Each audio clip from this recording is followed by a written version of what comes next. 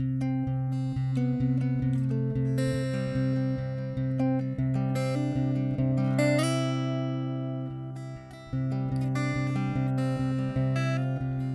everybody, welcome to another episode of Crosscast. My name is Chad Barlow. I'm your host. Crosscast is a conversational style podcast where we talk about how to be disciples and make disciples of Jesus Christ for the glory of God and the joy of his people. Today I have Cole Strelo on. Cole, thanks for being on. Yeah, happy to be here. Excited to have you, man. We're going to talk about worship and liturgy, but since this is your first time being on the show, and I love hearing people's testimonies, and I think a lot of other people do too. I always like to start with the first guest with share us a little bit about your life story and how you came to believe that Jesus is the Christ and Lord and King and Savior and treasure. Sure. First two things I'm impressed with by you. Number one, your voice is so much better for this than mine. Like when we listen to samples to try to see how it's sounding, I'm like, man, you have a voice made for radio and I do not. It's okay. Thank you. That's a great compliment. Also, if I tried to do your job and do like the open, I'd probably record it like 15 times, drive myself insane, walk out of the room, come back in, do it again. When I came in here at the beginning of the pandemic and recorded a little video, like talked for like 5 minutes and did that song, I'm not even going to tell you how many times I recorded that. You'll go probably in the 40s. Oh my gosh, dude. Not all the way through, crazy. But like, so I'm glad you're confident enough to just let her rip, walk up to the ball, one swing, done. Yeah, amen. Because I agree. We could go crazy trying to make it perfect, but people just want to hear from real people like me and you are. So if you don't know, I'm from the Kansas City area. Kansas City is on Kansas. There's Kansas City, Kansas, and Kansas City, Missouri.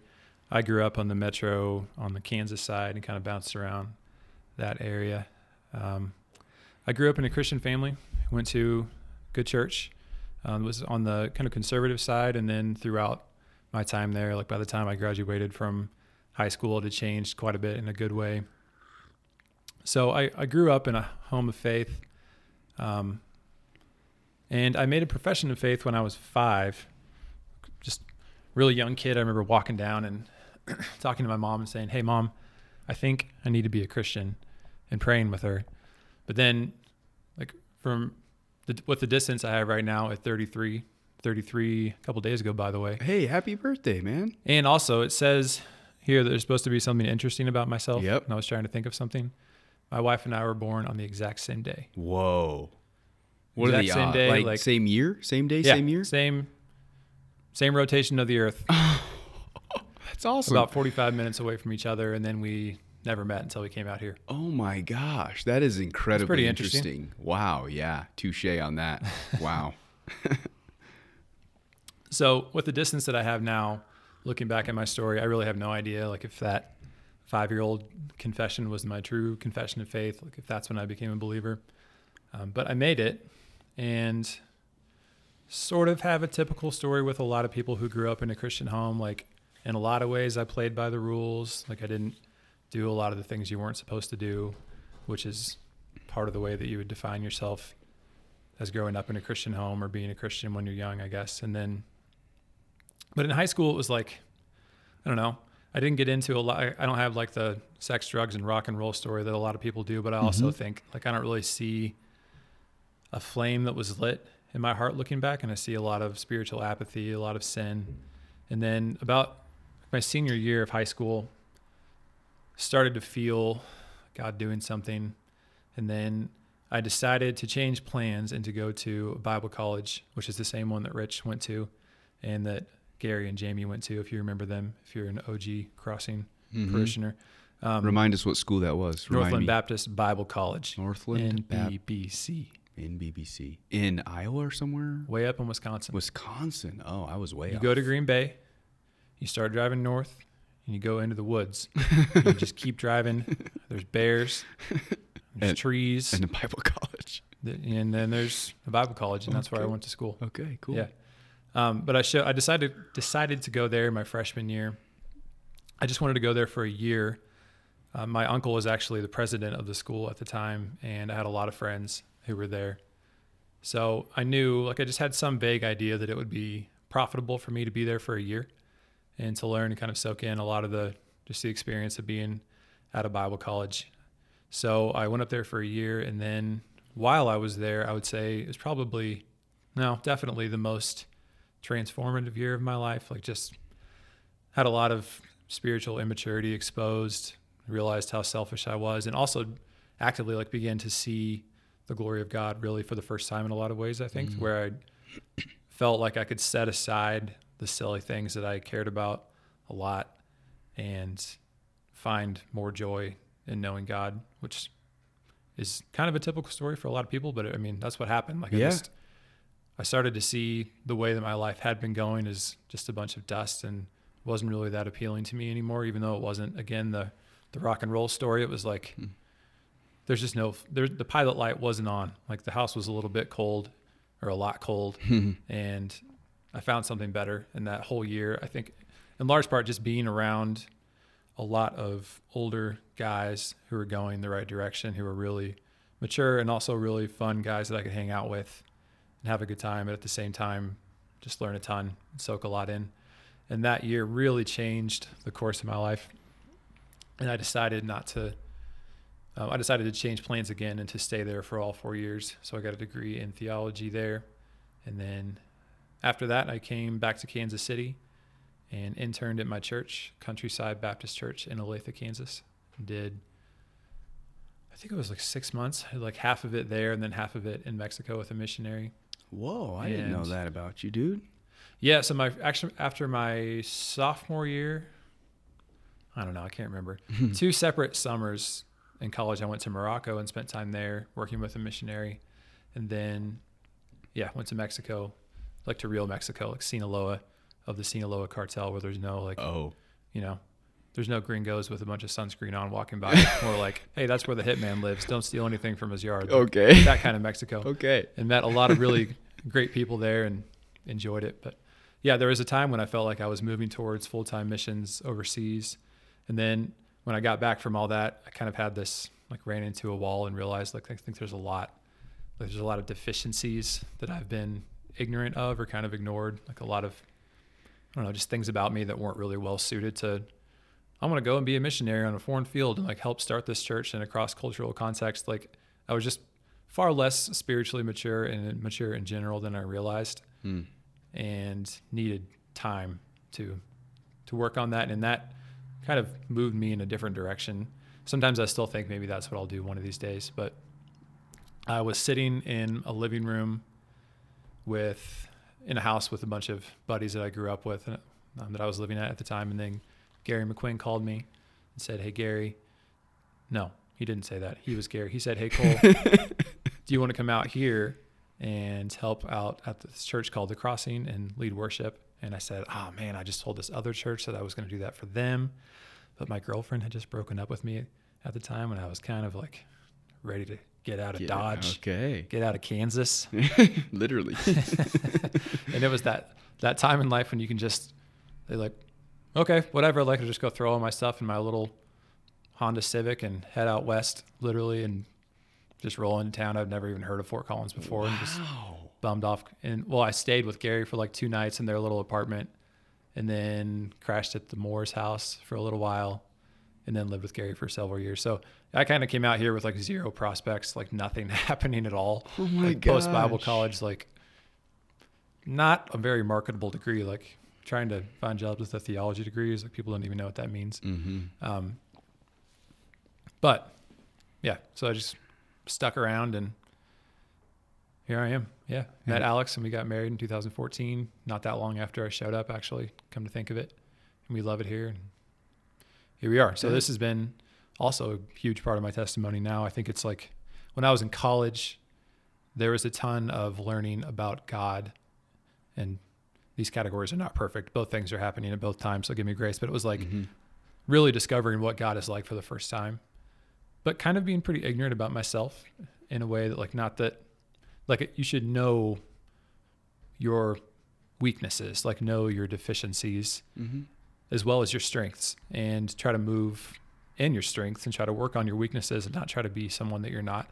And I was pretty far from that. I was more like tossed into this environment where they didn't necessarily think that way very much. It was more like very God-centered, which is a good thing.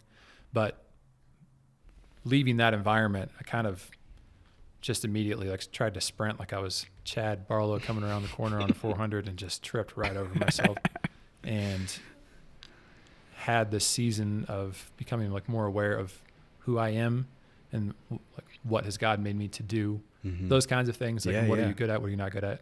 So that's been the story of my time here, I think, is like personal growth in that area, along with obviously like getting to know God more too. But yeah, just being more honest and more realistic about who I am and what I can do to help the church and what God made me to do. Yeah, that's really good. That's funny you say that, because that's kind of the season of PLI that we're in right now. It's our last semester of Pastors Leadership Institute, and we've been all like writing these 5-year visions that like make us talk about like, what did you learn about yourself? What are your strengths and how can you move in them? What are your weaknesses? Where do you need, others to kind of come alongside you and be strong where you're weak? So amen on that. Cool. So question off notes here for you was, what's your role here at the Crossing? Just for people who don't go to the Crossing, who don't know you, listeners. I'm the worship leader, or technically the chief musician. I was going to say. Which is a holdover from... I heard from Gary. He coined that for you? Gary coined that one, I think, and I just thought it was funny, and we went with it. I love it. Yeah, I think it's still on the website that you're the chief musician. I am the chief musician. Because even though I'm not even close to the best musician, I am the chief musician. What does that mean? Isn't that a biblical term? Sort of. It's kind of like a throwback to, like the Levitical tribe leading worship, and there was, somebody who was in charge of all that. Yeah. It was a big deal. It's still a big deal now. That's where that term comes from. I think when we re-upped the website in like 2013, Gary asked me for a picture, and I kind of jokingly sent him one with a knife in my teeth. I was with some former Crossing guys going backpacking in the woods somewhere, and I was just goofing around and had a knife in my teeth, and that made it onto the website, and it was there for like 3 years. Oh my gosh. Until Daniel got rid of it. Oh, Smitty, come on. I know. It was unique. Bring back the knife in the teeth picture, Smitty. So my role as the chief musician is to lead us in worship and to organize all that. I pick the songs that we're going to do, as well as the other liturgical elements for the morning, and then I help organize along with Jack. Jack does the same thing that I do on a more part-time basis than I do. So we practice with the team and try to get ready to go for Sunday mornings, and then lead everyone corporately on Sunday mornings. So that's my role. Awesome. We appreciate your role. I think you're doing a great job, and Jack and everyone else who's up there with you guys. Thanks. Really, I say this a lot, especially when I'm doing preaching or call to worship, but Sunday morning's my favorite time of the week, man. Worshiping with God's people, singing to God, hearing his word preached. Love it. Good. So you said 2 words that we're really going to focus on in most of this podcast: worship and liturgy. So first question for you, man. It's going to sound like a stupid question, but I think we need to talk about it. What is worship? Well, it's not a stupid question, for sure. Well, I think you can talk about it in different ways, and you can break it up into different categories. One thing that I always think about is the first part of the Westminster Shorter Catechism, which is, what is the chief end of man? And the answer is, the chief end of man is to glorify God and to worship him, to enjoy him forever. Enjoy him forever, yeah. And I think those, like to glorify God and to enjoy him, that first part is a simple answer to the question of like, what is worship? And then the second part of that, to enjoy him forever, is kind of the answer to the follow-up question that I can read in the notes here. Why should we worship? So I think you could take that first part, to glorify God, and break it up into active and passive categories. And again, these are not these are not perfect categories. It's just one way to think about this. So give me grace on the paradigm. But if you think of worshiping God in a passive sense, what I mean by that is, like when you go throughout your day, there is a way to do the things that you do in life that honors God. Just think about Paul saying, whether you eat or drink or whatever you do all to the glory of God. So whether you're running a 400 and whether you're chopping wood, changing a diaper, like when you're doing those things, I think generally you're not, like you're thinking about the thing you're doing. Right? Like you're thinking about the axe in your hands. You're thinking about how terrible this diaper is. Like, I was thinking that. Right. You're actually thinking about the things that you do, because that's what life is like in the world that God made. And yet there's a way to do those things that is a form of worship And I call it passive only because what I mean is you're actually thinking about the thing you're doing. You're not necessarily thinking about God, although you could, and sometimes you do. Yeah. But it's more like going to work, like, or doing the most mundane daily tasks that you have that no one will ever see, like all the way from those things up to the bigger things that you do in life. There's just a holy way to do things and an unholy way to do things. And to do things in a holy way is a form of worship and a form of glorifying God. Mm-hmm. That's really good, man. And then, so if you could sort of call that passive I understand. glorification, then if you turn to the active half, that'd be more like thinking, like directing your thoughts toward God, not just toward in the world he made and like kind of seeing things that remind you of him, but actually like looking directly at him and ascribing back to him the glory that you see in him. So this is corporate worship. This is individual worship. Both those things are obviously valid and important parts of this, but it's more like an active versus the passive, where you're thinking about God, like you're thinking about the perfections of God, thinking about his grace to you. So there's definitely an element of active thankfulness toward God for what you have in him, and like a precision of thought about like what is God like, and ascribing or telling, so to speak, those things back to him. Not that he needs it, but that's just what he's created us to do.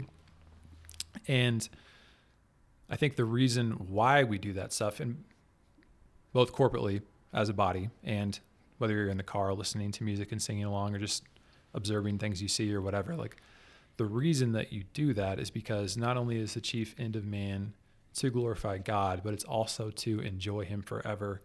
And worshiping God, like to worship God in the fullest sense, like across the board, is to enjoy him and to enjoy your life in a way that's not possible without knowing him. So there's several reasons for why we would worship God. Like you could definitely go to the fact that he deserves it. Like he's worthy to be worshiped and nobody else is. He commands us to worship him. Yep. But then also you could think about we worship God just because it's the thing that we were made to do. And it makes us happy, like in the fullest, best sense of that word, like truly happy. There's that quote from Saint Irenaeus, I think that's how you say his name, that the glory of God is a man fully alive. And I think like just the question posed in the Westminster Catechism is pretty profound in that, like, what is the chief end of man? And in a sense it's profound, but it's also like this basic question that people have been asking forever. Like, why are we here? Why do I exist? And really, like, why does anything exist? Like, why is there a table right here? Like, how can it be that there is matter, that there is existence? How is it even possible that there is something rather than nothing? And then if there is this big something that we're in, like, why in the world am I here? I think a lot of people struggle with that. Even believers can struggle with that at times. Like, this isn't just a concept for people who don't know God, but also for people who do know God, to reorient yourself to the fact that, like, worshiping God in the fullest sense of that word, so both passively, like in everything that you do, and also actively, is to light the flame in your heart, like to kick that pilot light on so that you're truly alive, and to find something that you'll never throw over your shoulder to go look for something else for. Like, I know that's a big part of your story, that you were finding, like, we're not finding satisfaction in lesser things or sinful things, but that's really, for any believer, like, that's a part of your story, both pre-conversion and post-conversion, as we wander or drift, that we can set our affections or set our attentions on lesser things and not find satisfaction in it. So yeah, one big reason why we do it is because it's what you were made to do. And that in itself glorifies God, and it's good for you. Like, corporately, it's one of the biggest thing that knits us together as a body, that we don't just do this in the shower, or you don't just do this in the car. Like, this is a thing that God created us to do as a corporate entity, like as a group of brothers and sisters. And there's just something maybe even a little bit difficult to put your finger on, but there's something really good about that, and something that's affirming to all the things that we know to be true, and affirming that helps us affirm that we love one another and that we love God together, and that we're helping each other along in this process. And there's just no substitute for doing it corporately. So I have a follow-up question for you, going off notes again here, but is there a sense when we're singing together corporately that we absolutely are first and foremost singing to God, but is there a sense in which we're singing to each other too, reminding each other of the perfections we've seen in him, as you've said? Yeah, I wouldn't necessarily define it quite like we're singing to each other. It's more like we're just doing this together. Gotcha. Like it's a thing that we're doing together, almost like when you're sitting around the table at Thanksgiving and singing a song, if your family does that, or Mm-hmm. you know, you're not just doing it alone. Like it's kind of like a big, more formal version of the campfire. If you've ever had that experience with other believers where you're singing, like there's just something special about it, where you're together, you're rehearsing what God is like. Yeah. And you're, in a sense, telling each other what God is like as you're watching them glorify God and they're watching you glorify God, sort of like doing communion together. Mm-hmm. Yeah. So I don't know if I would say we're singing to each other, but we're definitely doing it together. And it's something that's just fundamentally Encouraging different. to It each is other. encouraging to each other. Yeah, for sure. Yeah, yeah. In a way that's different than doing it Yeah. alone. And that's critical. Yeah. I truly am always encouraged when I see, sometimes I look around when we're worshiping, when we're singing. I'm going to get to that here in a second, that gaffe I just did. But like when I see people truly entering into worship and it's like you can tell they're just an audience of one, man. They're worshiping the Lord. Like it always stirs me to worship more. Mm-hmm. I love seeing that. Yeah. And I just had one more comment about what you've been saying is there's a great C.S. Lewis quote. I should have printed it out. Something about how, again, like we're made to worship, like lovers praising each other, a guy who likes hiking, praising his favorite hikes. Like we are creatures who are created to worship, and we know it as Christians, and we can share to unbelievers. Like we all worship something. Like that's the core of what we were created to do. We're praising our favorite pizza restaurant. We're praising the best movie that's come out. Like that is what we are here for. So that's not a question. That's just a yes and amen. Andrew Peterson has a song called "Don't You Want to Thank Somebody," and I think that's getting at what you're getting at, which is that you feel this, like a human being feels this impulse to thank somebody for the goodness that they encounter, as well as to share it with other people. Like the same impulse you feel when you click the share button, like, oh, this is really funny. Like, I'm going to share this with Chad or whatever. Yeah. It's kind of, there's something there. Like it's a similar thing, and it's sad to go through life without any outlet for that. Like I was reading something about that the other day. Like the saddest thing about atheism is you just have nobody to thank. Oh man. And yeah, it's not like a gotcha at atheist, like checkmate. It's just like, it is like to go through life without any awareness of where like these good things come from. Like, who do I thank for all this? Like, we know the answer and we can do that, and it feels good. Wow, that's good. Do you remember what website you found No clue. that on? No clue. No, it's just rattling around in there. I have two Okay. kids under 2, so no idea. You're like barely here right now. Okay, so I have another question for you, and it may come off a bit pharisaical, and I'm not trying to sound like a Pharisee. I used to be a youth pastor, and I got on my soapbox with the students about this. So does it annoy you, like it does to me, when people refer to worship only as the congregational singing on Sunday morning? Like, oh yeah, that church is really good because their worship is so good. And what they mean is, the worship band is really good. And so that's just a yes or no question. So maybe I could follow up with and how can we be a part of helping people have a bigger view of worship? Yeah. Yes or no? No, it doesn't annoy me anymore. You're not a Pharisee like me.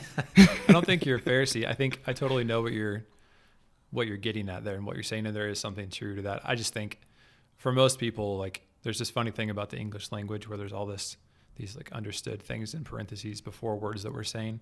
And for most people, when they say worship, they're talking about corporate worship, and I think they know there's more to it than that. Yeah. But that doesn't mean that we may underemphasize worshiping outside of the corporate setting.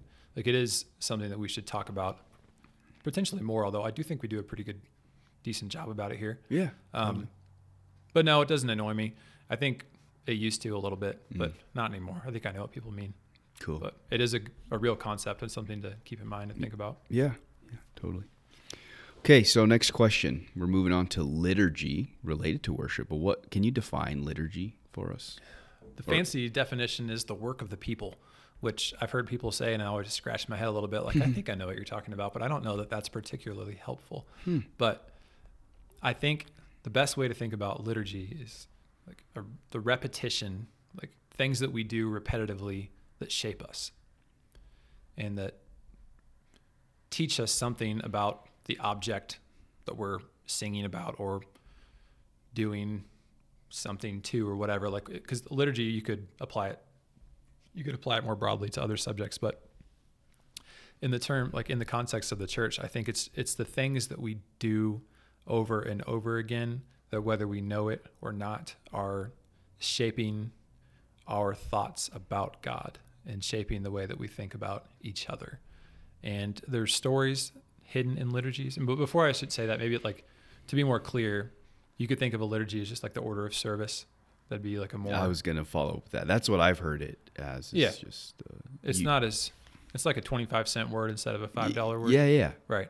A layman, a non-chief musician would thought, oh wait, I thought it was just like order of service. Yeah, I mean, that's not wrong. There's just more to it. Yeah, like liturgy is more of like a more intentional way to think about it. Like it's almost like you're trying to accomplish something with the order of the service instead of just putting something together. So yeah, there's more intentionality embedded in the word, I think. Gotcha. And you can look back at the way that the church was doing things back in the 1st and 2nd century, all the way through different movements in the church and what their liturgies were like. And a lot of it is very intentional. They're doing it for a reason. And one of the big things, the things that will drive the way that you shape your service, is you want it to echo the great story of life, which is God's story and us together. So there's a follow-up on here. What's our liturgy? Like, to be honest, it's something that's in development. Like I didn't get a ton of instruction or experience in that stuff when I was learning how to do all this. And it's something Jack and I have been talking about, and we're implementing different things to try to be more intentional here. Yeah. But in general, what I try to do is we try to go from creation to fall to redemption to glory in song selection and in prayers and readings and things that we do, to sort of go through the story of us and the story of God over and over again. And that's where that part comes in, where we want it to act upon you, sometimes without you even knowing it. Wow, yeah. Kind of like, because everything does this, right? Like watching a movie or reading a book, like it's an active thing. Like it's doing something to you, whether you realize it or not. And the order and the shape of the service is doing something to us, especially over time. Like, I don't know that this is, well, it should have a short, like somebody walks in one time and experiences it. There should be something to that, obviously, as well. But there's also this long-term thing where moving through the story over and over again teaches you how to think. It teaches you how to approach God and how to do worship on your own. So we try to go through that story. Typically, we open with songs that are broadly about the glory of God or about creation, sometimes specifically. And then we will have songs that touch on the fall and talk about how heavy sin is, how wide the gap was or is between us and God without him, without the cross. And then redemption, like to celebrate what God has done for us, and then to look forward, to look to the future of glory forever with him. And there's not really clean lines between those things, because you can't really talk about one of those things without touching on other things. Like, they blend together a little bit, but it's like a general shape of the service. Yeah, that's fascinating, dude. I think that's going to change the way I think about the songs that we sing and the listeners. That's cool. There's also other things, like things we want to do more of. Like, we're starting to do, if you've noticed, in a few different ways, we're doing like confession of sin corporately and assurance of pardon, prayers for illumination of the word. Like, all those things are things that are taken from historical practices in the church. And I think for me, so I grew up in a Baptist church where it was like, let's just say we called it an order of service, not a liturgy. Yeah. Although we had one, because everyone has one. But yeah, I don't know that there was a great emphasis put on this. And any kind, like as a happy Protestant, somebody who is not a Catholic purely for theological reasons, not like to speak ill of people who are Catholic, but just like theologically, like I'm very Protestant and not Catholic and grew up that way, like trained to see the problems with the Catholic definition of the gospel versus the Protestant definition of the gospel. That's an upcoming podcast episode, actually. Oh, good. Yeah. Who are you going to have do that? Justin Kellum. His brother recently left Protestantism to join the Roman Catholic Church. So Justin's been studying a lot and trying to talk to his brother. Gotcha. So that'll be good. Yeah, I'm excited about that episode. Okay. Oh yeah, I was very suspicious of formality, like suspicious of any kind of pomp and circumstance in the church. Yeah.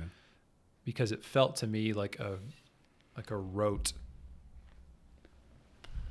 just like a very repetitious thing in a way that's bad, like to do the same thing over and over again with your lips and maybe not so much with your heart. With your lips and not with your heart. Like it's just this thing that you do, like a form that you do to please God or something like that. And I think there is danger in some of that. Like it's not like you can just blindly throw yourself into the world of formality in church services, like the whole high church approach.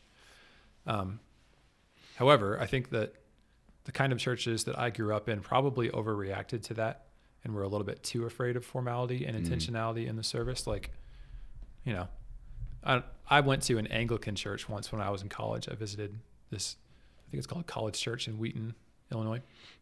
Was that for fun or as a homework assignment for school? I was visiting friends who were in school at Wheaton. Yeah, cool. Excuse me. But if you've ever been to an Anglican church, like there's a lot going on. Like they have people dressed up in the liturgical garb, like walking down the middle and someone's holding up a cross and someone's holding up a Bible. And there's all these formalities that took place. And I remember thinking like, this is very, very different than what I grew up in. But I trust the people that I know are here, and I don't sense anything wicked or evil in this. Like it's just different than what I grew up in. Yeah. And I think I've come to realize that there's a lot we can take from those traditions and kind of realize that really like in the scope of church history, we're kind of the weird ones by not having very like much formality going on or more intentionality going on. I think that's, potentially a weak spot in part of the church that there's been a lot of great work happening in recently though. Like there's a lot of good books being written about this stuff and there's a lot of churches. Go ahead. So you don't just mean the Crossing Church, but like 2020 like, just contemporary church or like American the Young Restless, church? Reformed, Acts 29, whatever. The whole thing. Gotcha. Acts 29 is not a good example because they do probably a better job with this stuff. But like churches like ours, there's I think plenty of them who have not embraced much of liturgy and much formality when I think there's room for some of that. And I think it's not about formality versus informality as much as it's about intentionality. Like really taking time to stop and think about things. Like we're not just singing songs to sing them. Like there's kind of a theme and a progression to the service. And I think I need to do a better job at helping people realize what we're doing in those steps through a liturgy. So it's a work in progress. Yeah. It's the work of the people, the work of me trying to figure out how to do it better. That's all right. Yeah, we're all growing. And so also, could we call like liturgy, you were talking specifically songs and in the middle of those songs, prayers of confession and assurance and of pardon and stuff. But like, if we zoomed out, like our whole service has a liturgy, right? Like we do call to worship and then we sing and then we hear the word preached. That's just more like order of service, AKA liturgy. Yeah, I think so. And then communion and then a song. Yeah, I mean, you could definitely shape those things according to the story of God as well. But I think at some level, like you can't get too cute. Like, well, we're going to sing and we're going to hear from the word and the beginning and the end should be appropriate for the beginning and the end. Like it's not so granular that it's like every single thing in here has a very particular symbol and meaning. Like there is a very practical element to how we do these things. Yeah. And some of it is just by choice, like just what makes sense to us. But an infusion of intentionality, I think, is a good thing. And I think we'll continue to do more and more of that as we move forward. So I just have one more question for you. It's kind of personal. If you don't feel like you have a great answer, that's okay. But it really is personal, and just like you as a brother in Christ to me and to the listeners, you're a chief musician, but that doesn't mean you have to be like this superstar worshiper. Okay, I want to free you from that. Like there shouldn't be an expectation on Cole or Jack that you have I've abandoned being a superstar for a long time. But just as a guy who's passionate about worship and liturgy and leading, you're gifted, and Jack is gifted in leading people into So is Eric. worship. Eric say, Scott, He's yes. done a great job filling in. Yeah, I agree. What encouragements would you have for me or the listeners for my or our individual worship or corporate worship? As far as like mindset, heart posture, perspectives. And you've already offered some really good ones. I didn't know that about the way you guys choose the songs. So that's going to be on my radar now, and hopefully the listeners. But anything else you would just encourage us with? Well, I think like the concept or the word of the day is definitely unity. Like there's a lot, if you haven't noticed, there's a lot going on in the world these days. And we had Justin and Lydia Kellum were over last night, and we were talking about these things, how it feels like things are becoming more divided than ever before. Yeah. Like there's all these fault lines throughout America, at least in America, fault lines that were there that we kind of happily walked back and forth across and never really worried about, that I feel like are starting to stress. And the things that have happened lately have exposed the fault lines. Mm-hmm. And there's a lot of trouble, to be honest. Like, let's be honest, there's a lot of trouble in the church right now. There's a lot of angst. There's a lot of anger. There's a lot of, just troubled hearts and people who are trying to figure out where they belong and what to do and how we should interact with each other. And I think it's harder than it used to be because in general, churches, at least in areas like ours, like it's kind of a birds of a feather thing to a certain degree. Like people tend to flock together with a certain amount of shared thought about what's happening around them. Like not perfectly, like of course there's different ideas and there's a diversity of thought and diversity of backgrounds and things. However, I think that has all kind of been interrupted by the interruptions of 2020.